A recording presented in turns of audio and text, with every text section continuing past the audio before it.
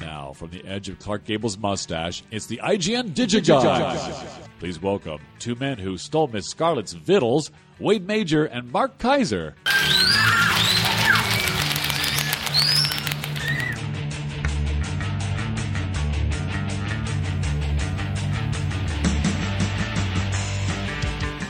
Wow, there's a reference. Miss Scarlett's Vittles. Bob, who is digging deep, way deep? I don't know. Oh, a guy named Joe. Joe who? Joe Everett. Joe Everett. See, like, Joe is the name that everyone uses to describe someone whose name they can't pronounce. And Bob couldn't pronounce that one either. Yes, sir. Way to pretend like Bob is really here. I know. Although, you know, we're running out of... How many intros do we have left? We got 6 left. 6 left. So we are soliciting new intros. We're getting a lot of good submissions. Come on, you folks. You know how the intros go. So send them on in. gods@digigods.com. Gods@digigods.com. Send us your intros along with your name so we can fairly attribute them when we finally get around to recording them. And we got 6 more left. It's going to take us probably through September, and then starting in, let's say, January, February, March, April, May, June, July, October, starting in October, I guess we'll start with new ones.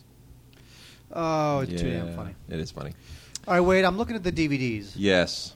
I see a lot of kids stuff. I got to tell you, I really am not happy right now. We won't spend much on the kids stuff. It's just, you know, I'm looking. There's a lot of Bob the Builder and Smurfs and Barney and Thomas and Friends and You know Dora. what? Hang on. Shaun the Sheep. No, Shaun the Sheep. Okay. Yeah. Sesame Street. Here's what you have. Yes. And I'm doing this. Yo Gabba Gabba. I'm doing this as a service to our friends who listen on an iPod. Yes. You have. Shall I give you? You have 12 minutes. 12 minutes to go through all this? Talk about all the kids stuff. Oh my gosh! Well, wait, hang on. Hang on. You know what? I'm going to set a timer for 12 minutes. Okay. I'm not kidding. I'm setting a timer for 12 minutes. Do it. Okay, you ready? Yes.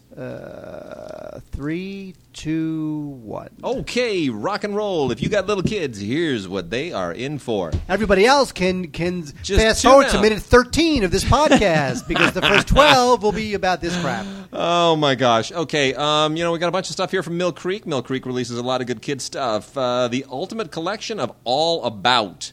10 episodes. I was completely unfamiliar with this before, but this is kind of like a Tell Me Why thing if you ever grew up with Tell Me Why.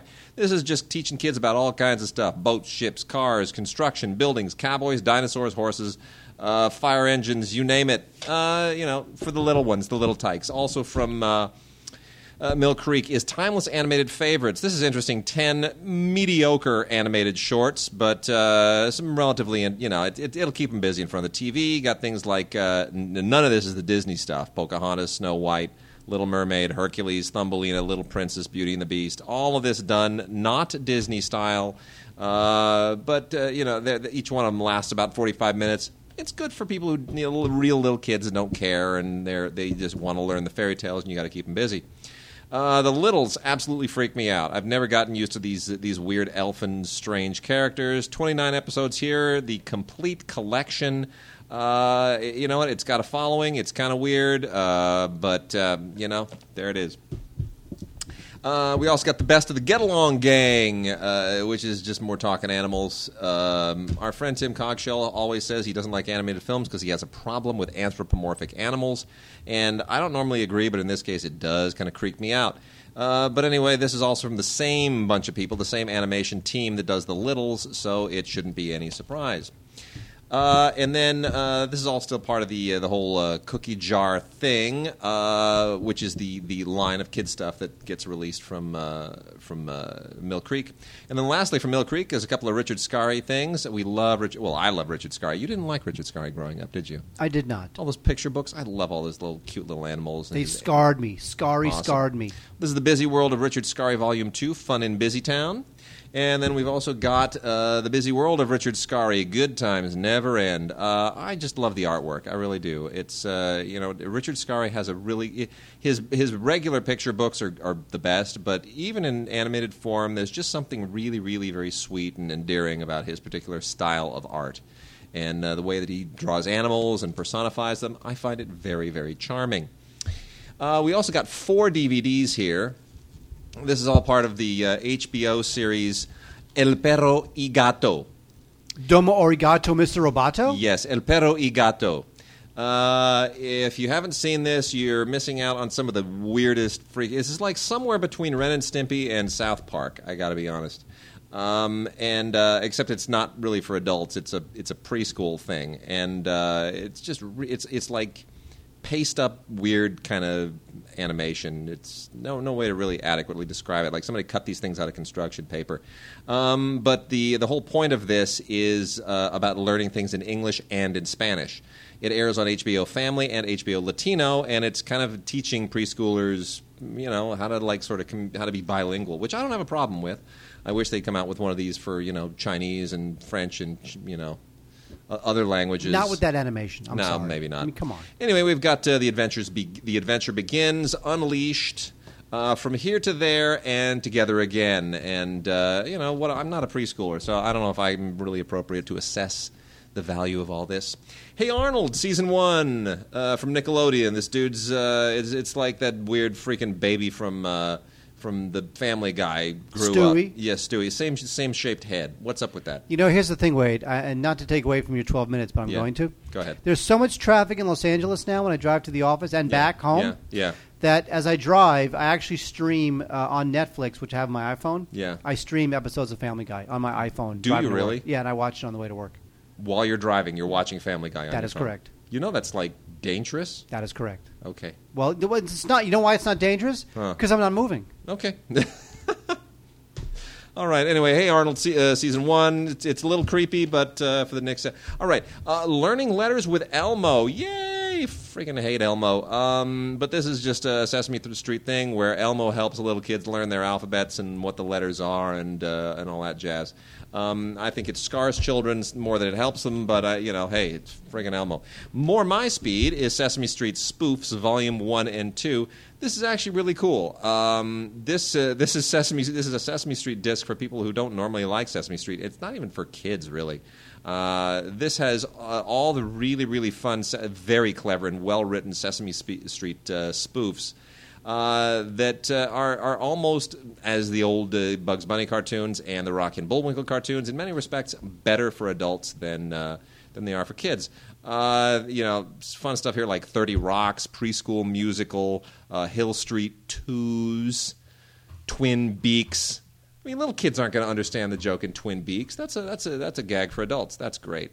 So anyway, but it makes the adults think that this won't be a bunch of pandering kids crap. It's fun. It speaks my language, and it's then they realize really that the show itself is pandering kids crap, but just the title. There's a wink. There's a wink and a nod to okay. adults every once in a while. I'll buy that. Shaun the Sheep. This is look.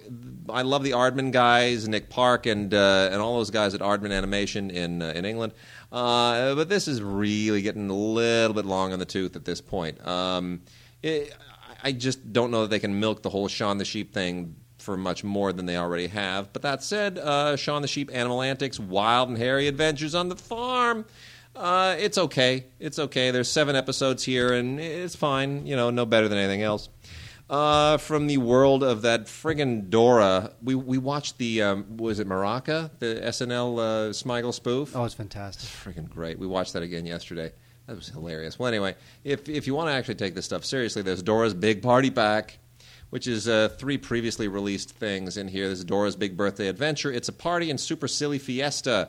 This is basically just taking 3 things that have already sold out and saying, you know what, we've got some stuff left in the factory. We need to somehow get rid of our inventory. So they repackaged it in a box, and now you're supposed to buy it all over again.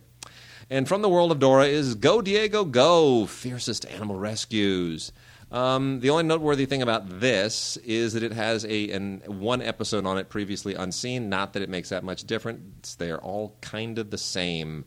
Moving along, we've got a couple of anime titles here from Funimation that I think are actually good for kids. A lot of the anime stuff from Funimation is not necessarily that kid-friendly. We'll talk about that another week, but this would be Baka and Test, Summon the Beasts, the complete first season. And you always know stuff. Well, I won't say it's always kid friendly because there is some. What's the name for adult anime? Hentai. Hentai, yeah. Hentai or whatever. Yeah, whatever it is. Yeah, I always confuse that with that Korean car company that Jeff Bridges does. Hyundai. Yeah. Why does Jeff Bridges do that? I mean, come on. He's got the money now. Oh yeah.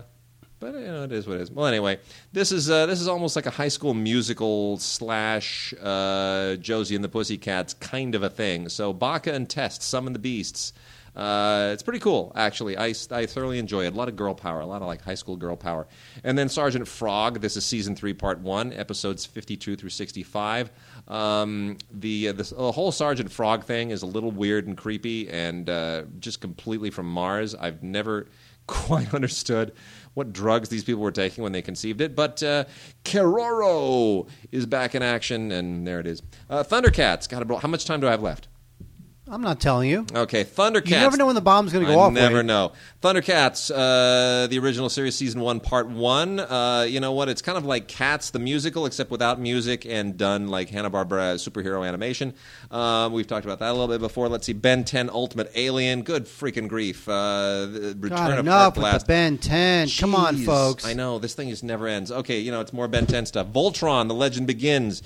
You ever seen Voltron? You know the deal. He's a big robot. Well, they're positioning a Voltron motion picture. I know. Well, this is kind of adapted anime. It's a little like Battle of the Planets and all that other kind of giant robot stuff that we had here pre-Transformers. It's all Voltron pre-Transformers.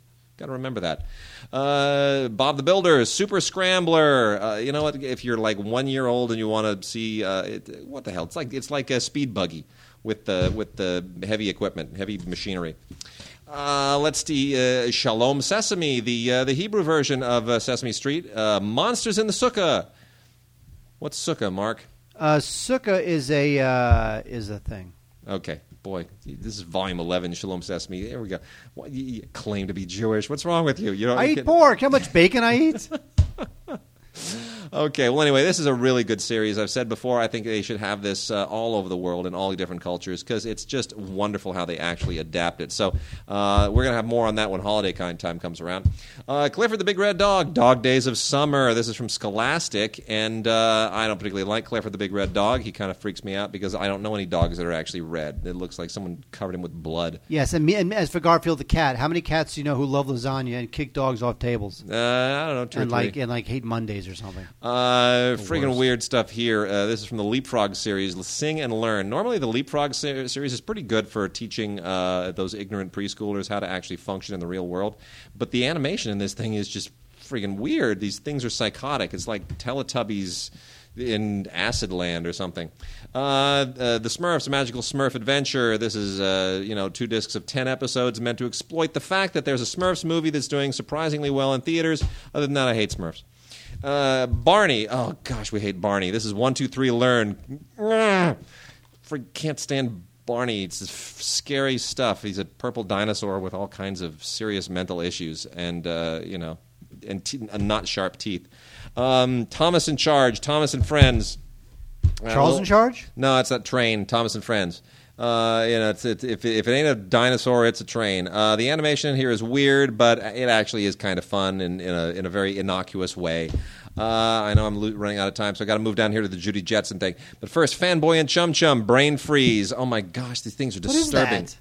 It's just deeply disturbing animation that from Nickelodeon, and I it's like Ren and Stimpy done superhero style. Like take Ren and Stimpy, turn them into CGI animated things, make them human, give them masks, and have them solve crimes and deeply scar children as a result. Teenage Mutant Ninja Turtles, the complete season 9 with a lenticular cover on this thing. I think they're throwing this out there because aren't they preparing a new Teenage Mutant Ninja Turtles movie? Darn tootin'. Yeah, see, it's all about cross promotion. And then here, this is fabulous. Hanna-Barbera Classic Collection, Rockin' with Judy Jetson. This is a feature-length film, believe it or not, that done completely independent of the Jetsons series that's really actually pretty good. I find this thoroughly enjoyable. I'm out of time? You're out of time, Wade. Oh, crap. Okay. Well, anyway, check this out, definitely. The full-length feature, Rockin' with Judy Jetson, is surprisingly fun. And the last one, of course, was Yo Gabba Gabba, Music Makes Me Move, but I'm not going to get around to that. Because your 12 minutes are up. Because my 12 minutes are up. But now we have to talk about stuff people care about. Okay. Wow. Can't believe we blew through that. That was amazing. Yeah, people learned a lot about those products. They really learned a lot, Wade. Mark, we talk about every time a new season comes out, we discuss the merits and the deficits of this fascinating but deeply disturbing show. about a serial killer, which I don't think 10, 20, 30 years ago anybody would possibly have thought to do. See, that's why for some reason, you have this thing in your head where, like, Magnum P.I. is, like, the edgiest show ever because there was an episode where he shot a Vietnam vet. I mean, honestly. He shot a Russian. Whatever. Compared to Dexter Season 5, and not that I'm a fan of Dexter, I'm just saying, Yeah. compared to Dexter Season 5, but here's the thing, too, which people do have to understand. Yes. Dexter, Sopranos, these are all pay cable shows. Correct, yes. You know, Magnum P.I., these are CBS. CBS. These are network shows. Yeah. The networks have FCC licenses, and they have to. There's a certain amount of decorum because they're free television. Right. Dexter doesn't really deal with that. So anyway, season 5 of Dexter, it premiered in September 2010, and people love it. You know what I like about. Here's the one thing about this season in particular of Dexter. Julia Stiles is awfully good on this show. Yeah, She know really what? That's is. that's a good get. I saw her on Broadway. You know.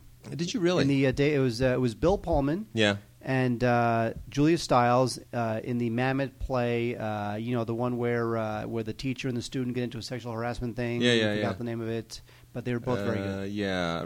What What's is that? it called? Well, anyway, that thing. Now you're making me look it up. Well, anyway, that's the thing. She's really kind of come of age on this show. This season, she is particularly good in, and Oleana.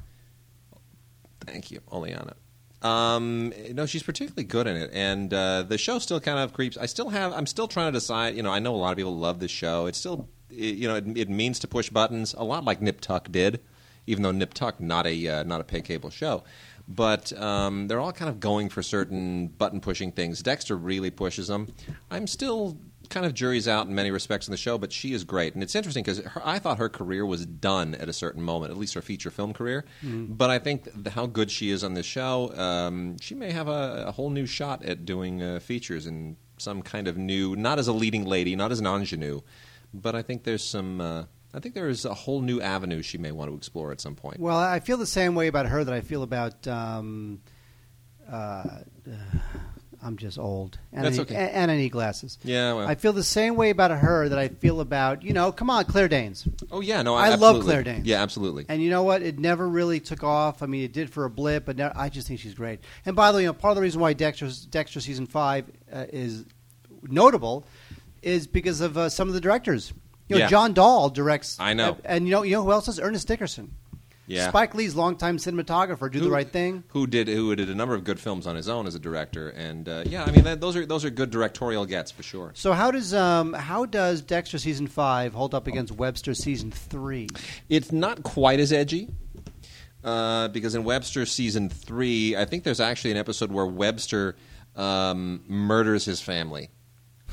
I think they just decided to kind of take it in a new direction, and they wanted to try something. This Wouldn't movie, that have been great. Imagine you tuned in to watch this sweet little kid, and he walks in, and what was the guy's name? Alex Karras.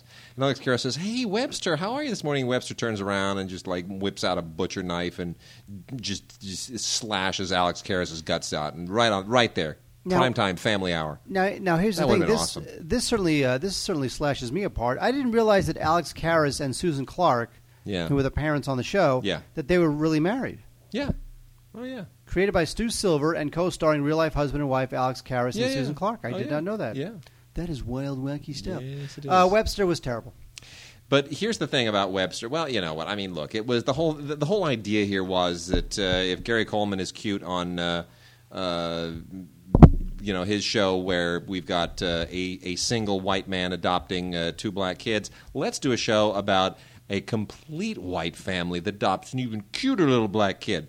I mean, the whole idea of Webster was to outstroke different strokes. That was the whole point.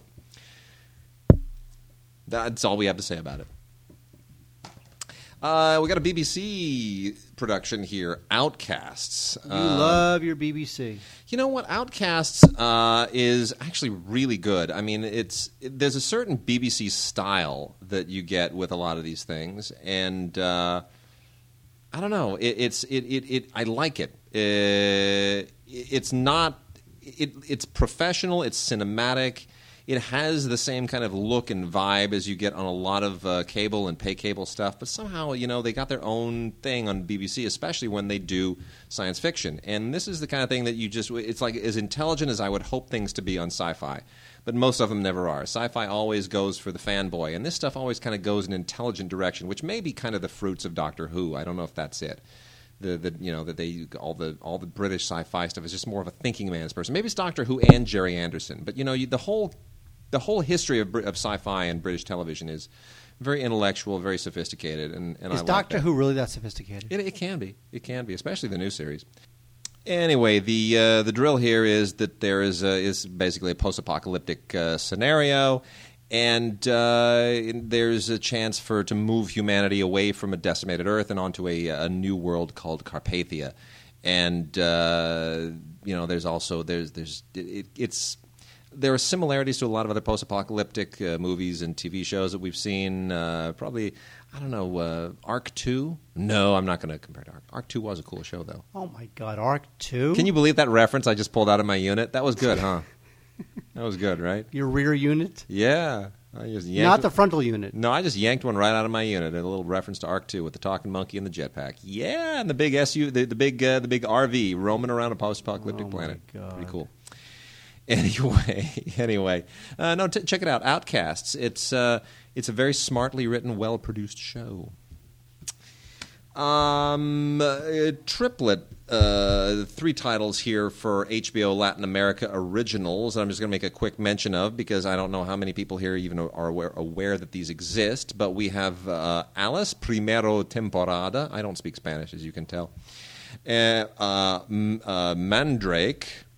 Otra forma de ver la justicia, and Epitafios. These are all productions for HBO Latin America, and I really don't thoroughly understand what goes on in any of them. But if you are out there looking for some kind of high quality Spanish-speaking productions, HBO style, there they are. There they be. I thought that there might be, kind of something, accessible on them, something English-speaking, but there isn't. They're just straight-up Spanish audience stuff. You know what? The Hispanic market is huge. It's enormous. It's a huge untapped market. I don't know why they sent me the press releases on them. I was like, well, that's interesting. Because they know that the Digigods, by the way, at gods@digigods.com. That's it. They know that we will talk about anything. We absolutely will. Send it to us. We'll talk about it. We'll even talk about the Kennedys. How many miniseries have there been on this damn family? Exactly. Seriously, well, this particular miniseries really is controversial and is coming back into the news not only because of the DVD set. I don't know if you know the story, Wade, but the Kennedy stars Greg Kinnear as Jack Kennedy. Your buddy. And did you ever, honestly, when you were working with Greg, did you ever imagine that he would ever play Jack Kennedy in a miniseries? I didn't. I could imagine him doing it. I can imagine him cracking me up with his impersonation of Jack Kennedy. Yeah, there you go. Because Greg literally was the funniest person I'd ever met. I mean, Greg just would always make me laugh. That's great. And I worked with him for a good probably 3-4 years. Anyway, so he stars in this show that was a miniseries done for the History Channel, but the History Channel dropped it for reasons that nobody ever really knows, but they said it was not appropriate for the History Channel brand. So it was then dropped by the History Channel and picked up by the Reels Channel. And Reels Channel, they just really picked it up just for the publicity involved. I mean, the Reels Channel is really just a third-rate nothing network, but they figured no one else wants this toxic miniseries about John F. Kennedy and all the scandals and whatnot with Katie Holmes as Jack Yeo, that they picked it up and aired it, and they have now released it on DVD. And you realize the brand new controversy about this. No, what is it? So there is supposedly a bunch of secret audio tapes that Jackie Kennedy made with Arthur Schlesinger Jr. Oh, I heard about this. This is stuff that Caroline just decided to release, where she talks about having affairs to get revenge on. Oh my gosh! The rumor is that was the barter, where if the history, if this miniseries is buried, the reward is we release these tapes. Well, because Jackie didn't want those tapes released until 50 years after her death. Right. And it's been whatever it's been, I don't know, 10 years or 19 years or whatever it is. Yeah. That the barter was that I will let you have these tapes if you bury this miniseries. That's the rumor. Wow. Isn't that strange? That's wild. Wow. Is the miniseries any good? Well, the problem is nowadays it really just depends on your political point of view, which is a shame. The miniseries was directed by Joel Surnow, who is and directed by John Caesar. These are guys from 24. They're considered to be conservatives, and they were doing a miniseries on about a liberal president, liberal icon. Yeah, and so. People came out and said it was a rip job on the Kennedys, and of course, Surnow is saying, "Oh, it's the greatest Kennedy thing. That's the most accurate thing ever." And it's like nowadays you can't even make a documentary. I know you cannot make a political documentary unless somebody thinks that they're slighted. Yeah, you can make a Reagan. There was a Reagan documentary with James Brolin, where all the liberals said it's a big lie, and all the conservatives said it's the greatest thing ever. Yeah. Now you get the Kennedys, it's a lie. Come on. Wow. Disaster. Kennedy's a fascinating disaster. The Glades, the complete first season. Now that would be only 13 episodes here because it's not a complete first season. Well, it's not a full first season. It's a complete season because it was only part of the season, kind of a mid-season replacement. The Glades is a 20th Century Fox produced show that does what all of these detective shows always do. You have to do only one of two things to make a cop show work anymore, a detective show. You either have to find an exotic backdrop like Hawaii or, like CSI Miami or whatever the case is. Find an exotic backdrop or at least a different backdrop that people aren't necessarily familiar with. Or you have to find some weird fringe section of crime fighting like, Special Victims Unit or CSI or, the medical examiner's office. And will somehow come at crime from a different angle. And the Glades is one of the former. It's Matt Passmore, who I'd never heard of before, but he's not bad. He's a good guy, real bohunky guy, but a decent actor. He's basically a Chicago cop who thinks he's going to have a nice, cushy life in Florida and winds up finding that, wow, crime is kind of a different deal in the Glades. Oh, my God. Stop. You like that, don't you? You know what? It's okay. It's a little bit like in reality television now. They're all trying to find different areas of the country to exploit. Yeah. Like first it was Jersey. Yeah. Now it's Texas. Exactly. There's a couple shows on Texas now. Yeah. There's a couple reality shows, obviously Jersey we know about. Totally. It's like that. Yeah. And also the same thing with reality with like the low rent reality television, where like Right. TLC will do shows about guys who go through trash. Honestly. I know. No, it's anything that they can actually somehow. Storage wars. These are guys who go through storage units. Really? Heaven help us. Exactly. The complete season 16 of Top Gear. This show it is always amazing. I just salute the British. I salute BBC for doing this for so long and making it so much unbelievably fun. I love this. This is absolutely terrific. And, hey, they have a 3-part road trip through the U.S. on this thing, which is just terrific. Absolutely terrific. The thing about this show is not only do you learn a lot about great cars, at least incredibly powerful, cool cars, and these cars are cool. Like the Ariel Atom V8 is just a dream, man. That is an unbelievably sweet car. But they just make it fun, and it's crazy, and it's just the most irreverent show. And what always great guests, unbelievably cool. Celebrities in a reasonably priced car is just hysterically funny. Great guests on this one, including Simon Pegg and Nick Frost. You just won't believe how much fun this show is. And at one point, they even go through the Middle East, which, hot cars, fast cars in the Middle East. Yeah. I could do that. A lot of wide open roads to drive. It is a cool show. And what else is a cool show is The United States of Tara.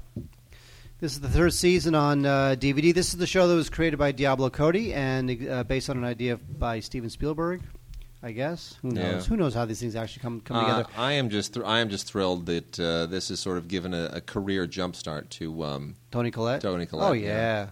It is wild. Although, it's not being it was not renewed for a 4th season, so this is it.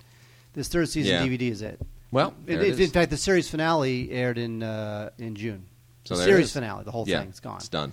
So this is pretty much all there is. Toni Collette won I think she won a Clio or maybe an MTV award. Or I think she won an Emmy. I think it was a Tony, actually, Yeah. is what she won. Might have been an Oscar. Okay, something like that. Yeah. Some award that they give for excellence in television. Okay. I think they might call it a Moon Man. Okay. Wonderful. All right, whatever. She won an That's Emmy. It's a good show, and it's a good show because of her, and it's got a decent supporting. It's got an okay supporting cast, actually. John Corbett's the only kind of name guy on the cast, but it's good stuff. It had a very short but respectable run. We're going to talk about some foreign titles here. This is an interesting trio of films. This is from Icarus Home Video. Icarus always does. Icarus is one of those companies like Facets that'll occasionally really come out. Not a lot of titles, but they'll come out with stuff that's really significant and interesting and culturally and artistically worth. Meritorious. Let's call it meritorious. The stuff there are two kind of minor works on here. Mark is making an absolute disaster. Well, because I'm looking at this stuff that we're not talking about. It's like, wait, why are we not talking about this? Well, because this? I know we'll get to it. I know. It's all about suspense, right? No, because no one knows that they're being asked to wait for Okay. something good. We just don't tell them. We have some good stuff coming up in about 3 seconds when Wade stops talking about this crap. We got stuff coming up in about 2 seconds when I get to this. These three interesting films include Sergei Dvortsevoy's In the Dark, Marina Goldsvakaya's Three Songs About the Motherland. I know Mark's thinking, what on earth is he talking about? He just yawned. And then the last one is Chris Marker's One Day in the Life of Andrei Arsenovich.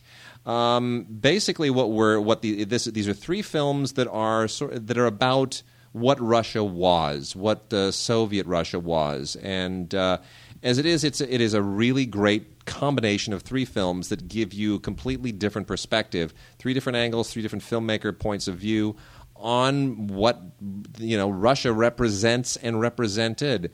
In all kinds of facets in the world. And if you didn't grow up during the Cold War like we did, I don't think you fully understand, just what that era was like. I mean, for the first 2/3 of my life, it would, the Cold War defined the world in every way, political and social and cultural and artistic. It was just, that was the tension. And the world changed, once 1989, 1990 came around and all that switched. But Chris Marker's One Day in the Life of Andrei Arsenovich is an amazing film.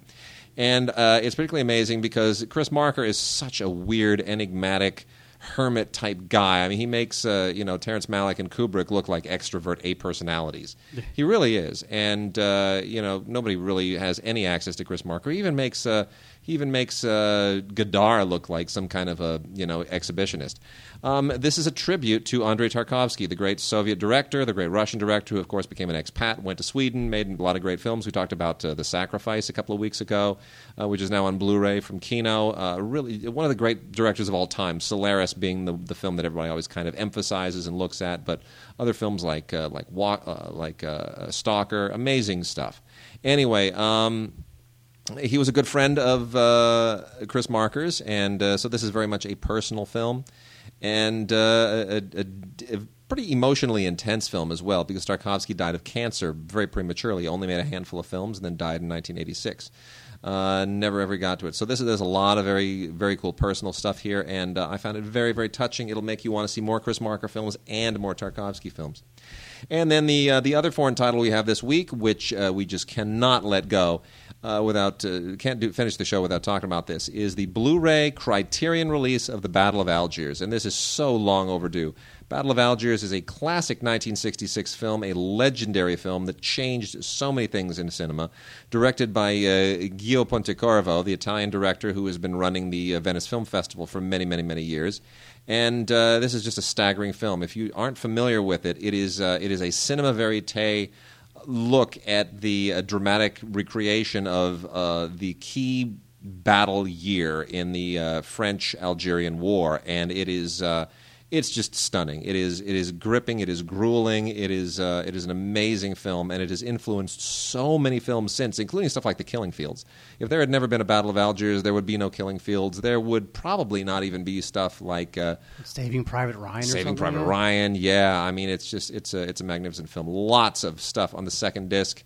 First disc and the second disc are loaded with extras, but the second disc has this thing called Remembering History, which is one of the best documentaries I've ever seen on the Algerian War for Independence ever. I mean, so you're almost like getting 2 for 1. Another documentary excerpt called État d'Armes, which is just a gut-wrenching. It reveals a lot of the things a lot of the tactics and the techniques that were used by French officials to basically terrorize and torture the Algerians. Just horrible. I mean, this is such a difficult war for the French to even deal with today. So much stuff in here. You learn about history. You learn about the film. It's film school in a box, which is what Criterion always brags about. And this is like a must own. You got to go out and grab this. Got to get it. Got to get it. Got to get it. All right, Mark. Let's go into. Let's get into the Come regular. on. Come on. I know, right? The Blu-ray of Big Lebowski. I know, right? I know, right? I know, right? Really? Hey, let me tell you something. You don't mess with the Jesus, man. You know, normally I would beg you for this, but here's the reason I'm not going to. Yeah. A, you're not going to give it to me. No. And also, I have a Big Lebowski DVD gift collector's Yes. thing that has like a little bowling ball. Oh, it's that. Like that's the DVD right. is actually right beneath, Yes. right above the DVD itself is a little tiny plastic bowling ball. So Well- I want to keep that. Same extras. Is that right? All the same extras. Yeah, yeah. No, nothing new here. There wasn't on that one. But You know, here in Los that's Angeles, Blu-ray. So we finally get the Lebowski on Bluray. you know, here in Los Angeles, it was kind of a little blip of a story. I do not roll on Shabbat. It's the best. Yeah. The home that Lebowski lived in Yeah. the movie. Yes. You know, his little home. You know, where like the carpet was tying the whole room together. Yeah. That place is for sale. Wow. Like now. Wow. And when it went on sale, I mean, it's a house that some guy owns, and now he's selling the house. So the one where he gets basically home invasion attacked by the Yes. nihilists. We are nihilists. Yes, and the carpet that ties Yeah. the room together. Yeah. It's for sale. So actually, it was funny because Where they peed on his rug. they put it on his rug because they tie the room together. But the thing is that it was. Is that when it why went is on this movie so sale? funny? When it went, it's on sale and it's being billed as the Big Lebowski house. Fine. And Good. there was an open house, just like any Yeah. house for sale is an open house. And they were trying to get I don't know that he did, but they were trying to get Jeff Bridges to appear at the open house. That's pretty great. You just forget who all's in this movie. Steve Buscemi's in this movie. I mean, Julianne Moore is in this movie. What a great movie. And Tara Reid. Exactly. What a great movie. Philip Seymour Hoffman's in this freaking movie.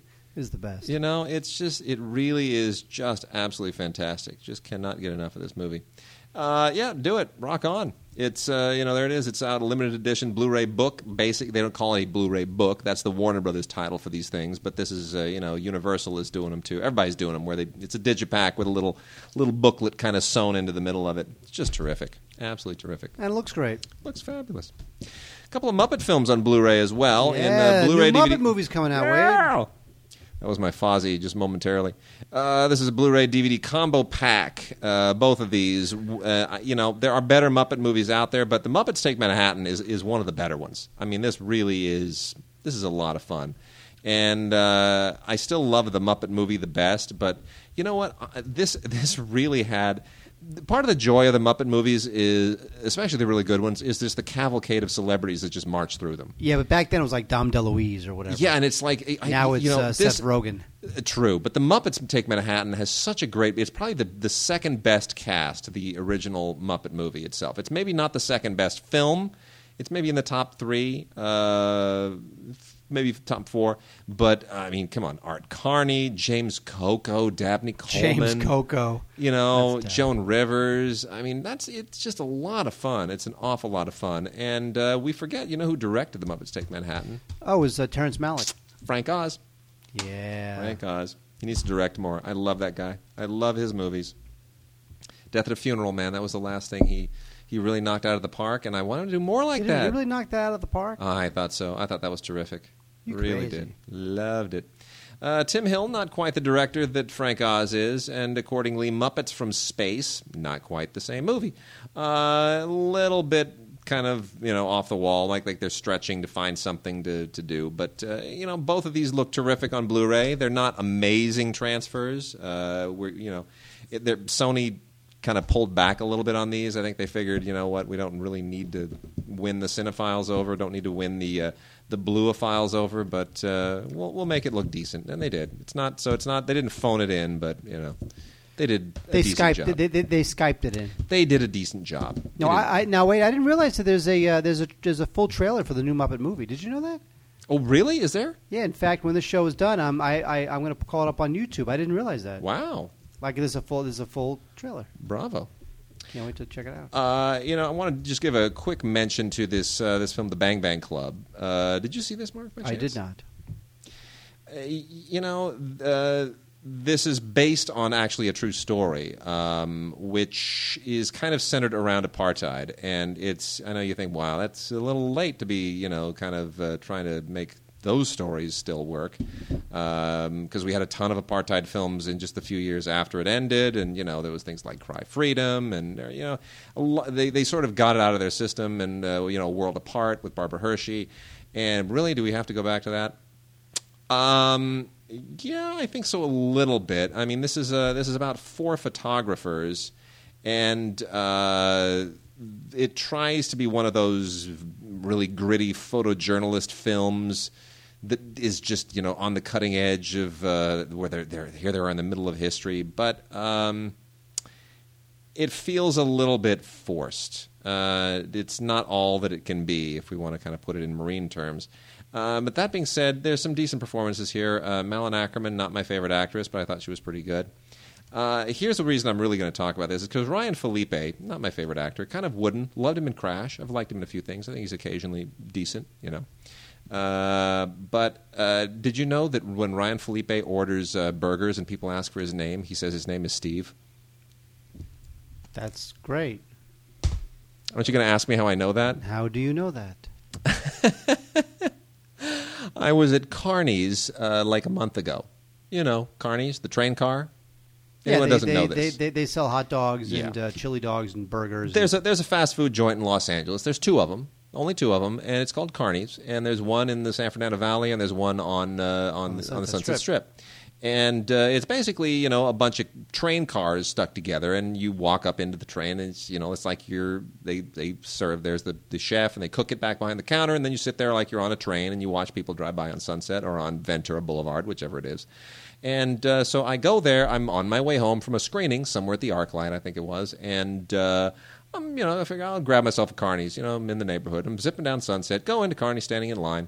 And I look up, and honest to goodness, I see this head in front of me, and then the head turns, and there's the profile of Ryan Felipe standing right in front of me. And I'm like, well, all right. Ryan's got good taste in burgers, and they get up, you give your order, and your name, Steve.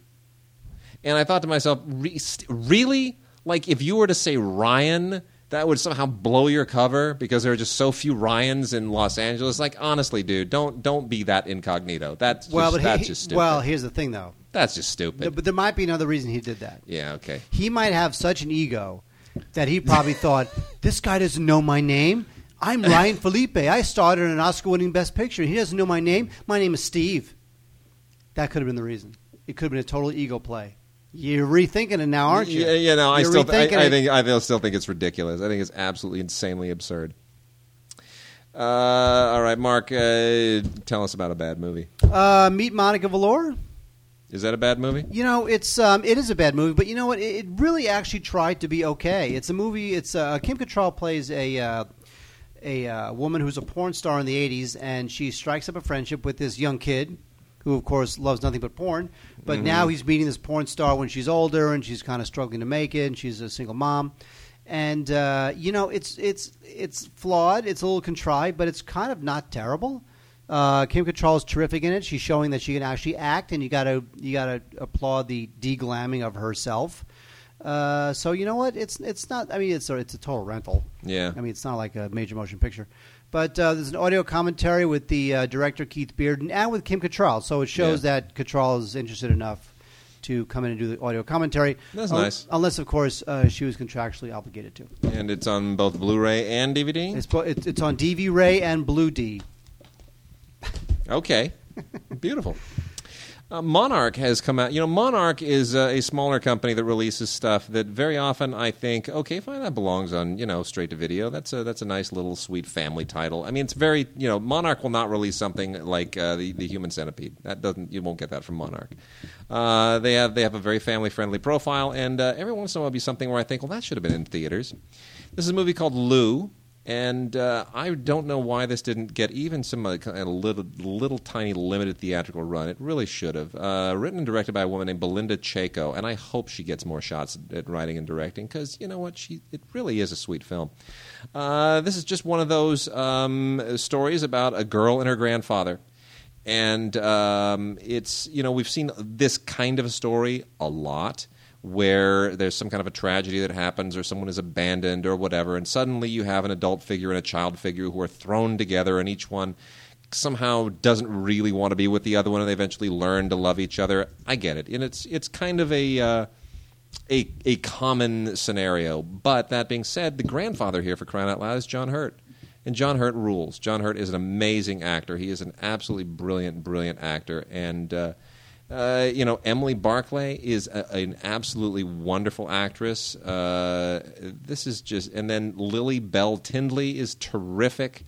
This is a really good cast, and I hope people check this out. I hope they find it. It's a very sweet film. It is a movie that should have been released in theaters, should have had some kind of a theatrical life, did not. I think that's a shame. You do? I do. A crying shame?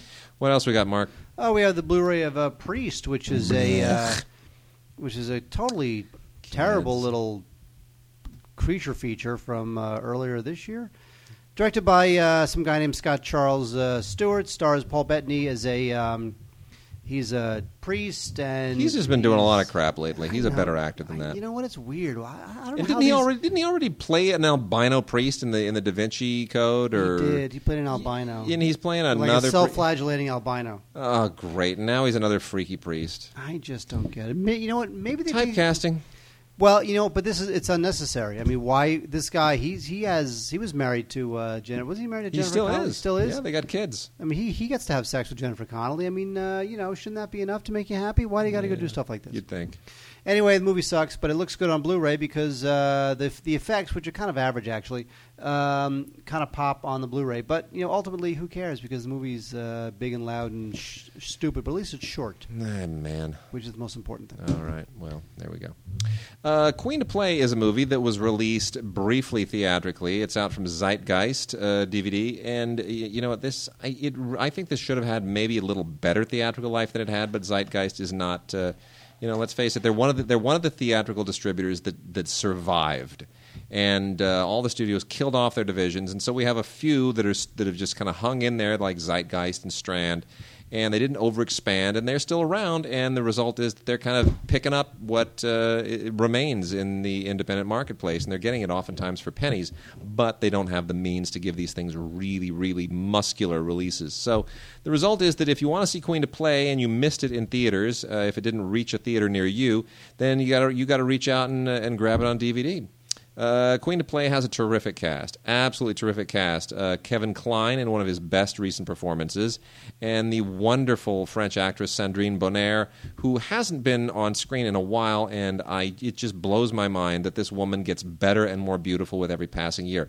It was, I kid you not, it was 1986. It was 25 years ago. 25 years ago that I was in France, living in France, and Sandrine Bonnaire picked up Best Actress for Vagabond, which in French was titled Sans Toi ni Loi. But you remember Vagabond? Yeah. It was the same year that Christophe Lambert won Best Actor for Metro, the Luc Besson film. That was 25 years ago. Okay, so I'm doing the math, and I'm like, oh, okay, she's 25. It's like this way. She's at least my age, if not older, and she still looks like she's 30. I swear it's unbelievable. I don't know what she does. It must just be the French genes or facial creams or something. I don't know. Maybe it's butter. But this is a really nice film. It's a very sweet film. It takes place on Corsica. Makes Corsica look beautiful and pastoral, despite the fact that it's mostly populated by a lot of knife-wielding, borderline psychopathic pirates. But you know what? Corsica's otherwise, in terms of just the pastoral beauty, it's a wonderful backdrop for any movie.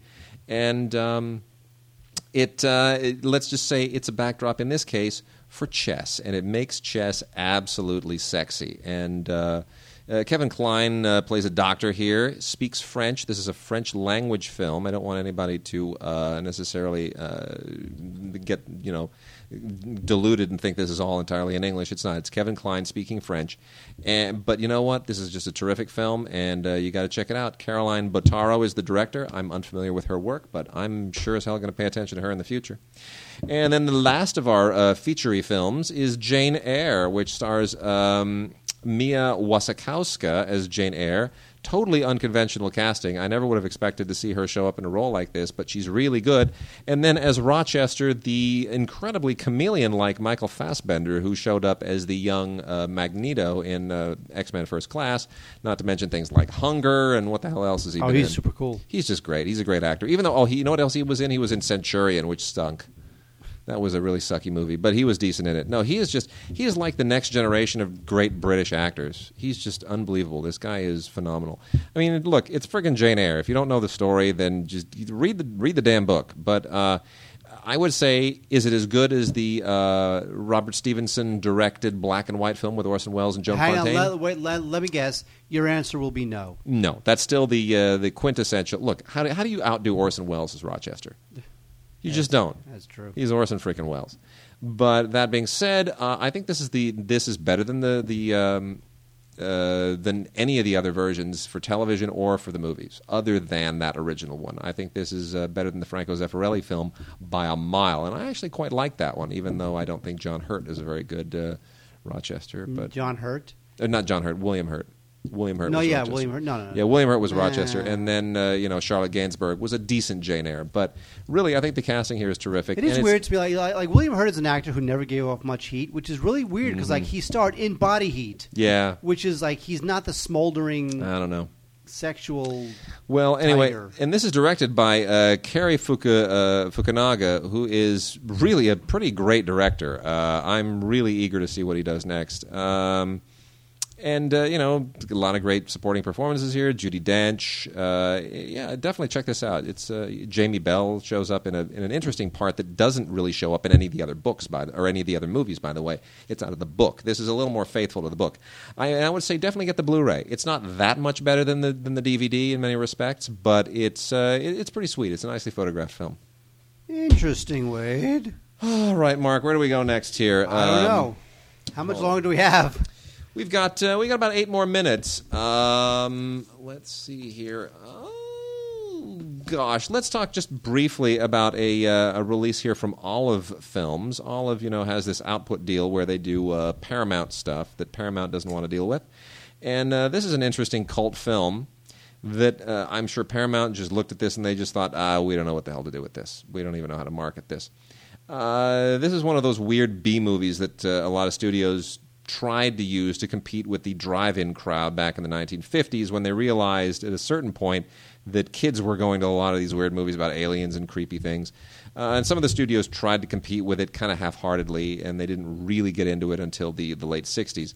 But The Colossus of New York, directed by Eugène Laurier, is an interesting and kind of famous entry in that category.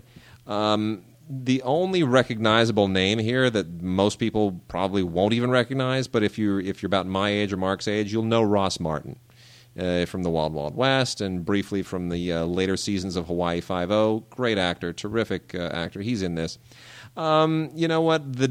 Basically a Frankenstein movie is what this is. It's and this incredibly brilliant scientist dies, and then his dad and his brother take his brain and they drop it into a robot. It's yet another one of those cautionary tales about the what modern science will do when allowed to run amok without kind of moral constraints. You get a lot of these kinds of films in the 1950s. There are a lot of these, like The Brain That Wouldn't Die, and they saved Hitler's brain, and all these things. They're kind of all based on the same scenario. But The Colossus of New York is one of the more curious ones, and it's worth a look. I don't know if it's worth buying, but it's certainly a decent rental. Hi, Wade. Yes, Mark. What do we got? You know what? I love Mystery Science Theater 3000. Jeez, but more? I can't take it anymore. It really is. They're shoving it down my throat now. Literally, it's becoming aversion therapy.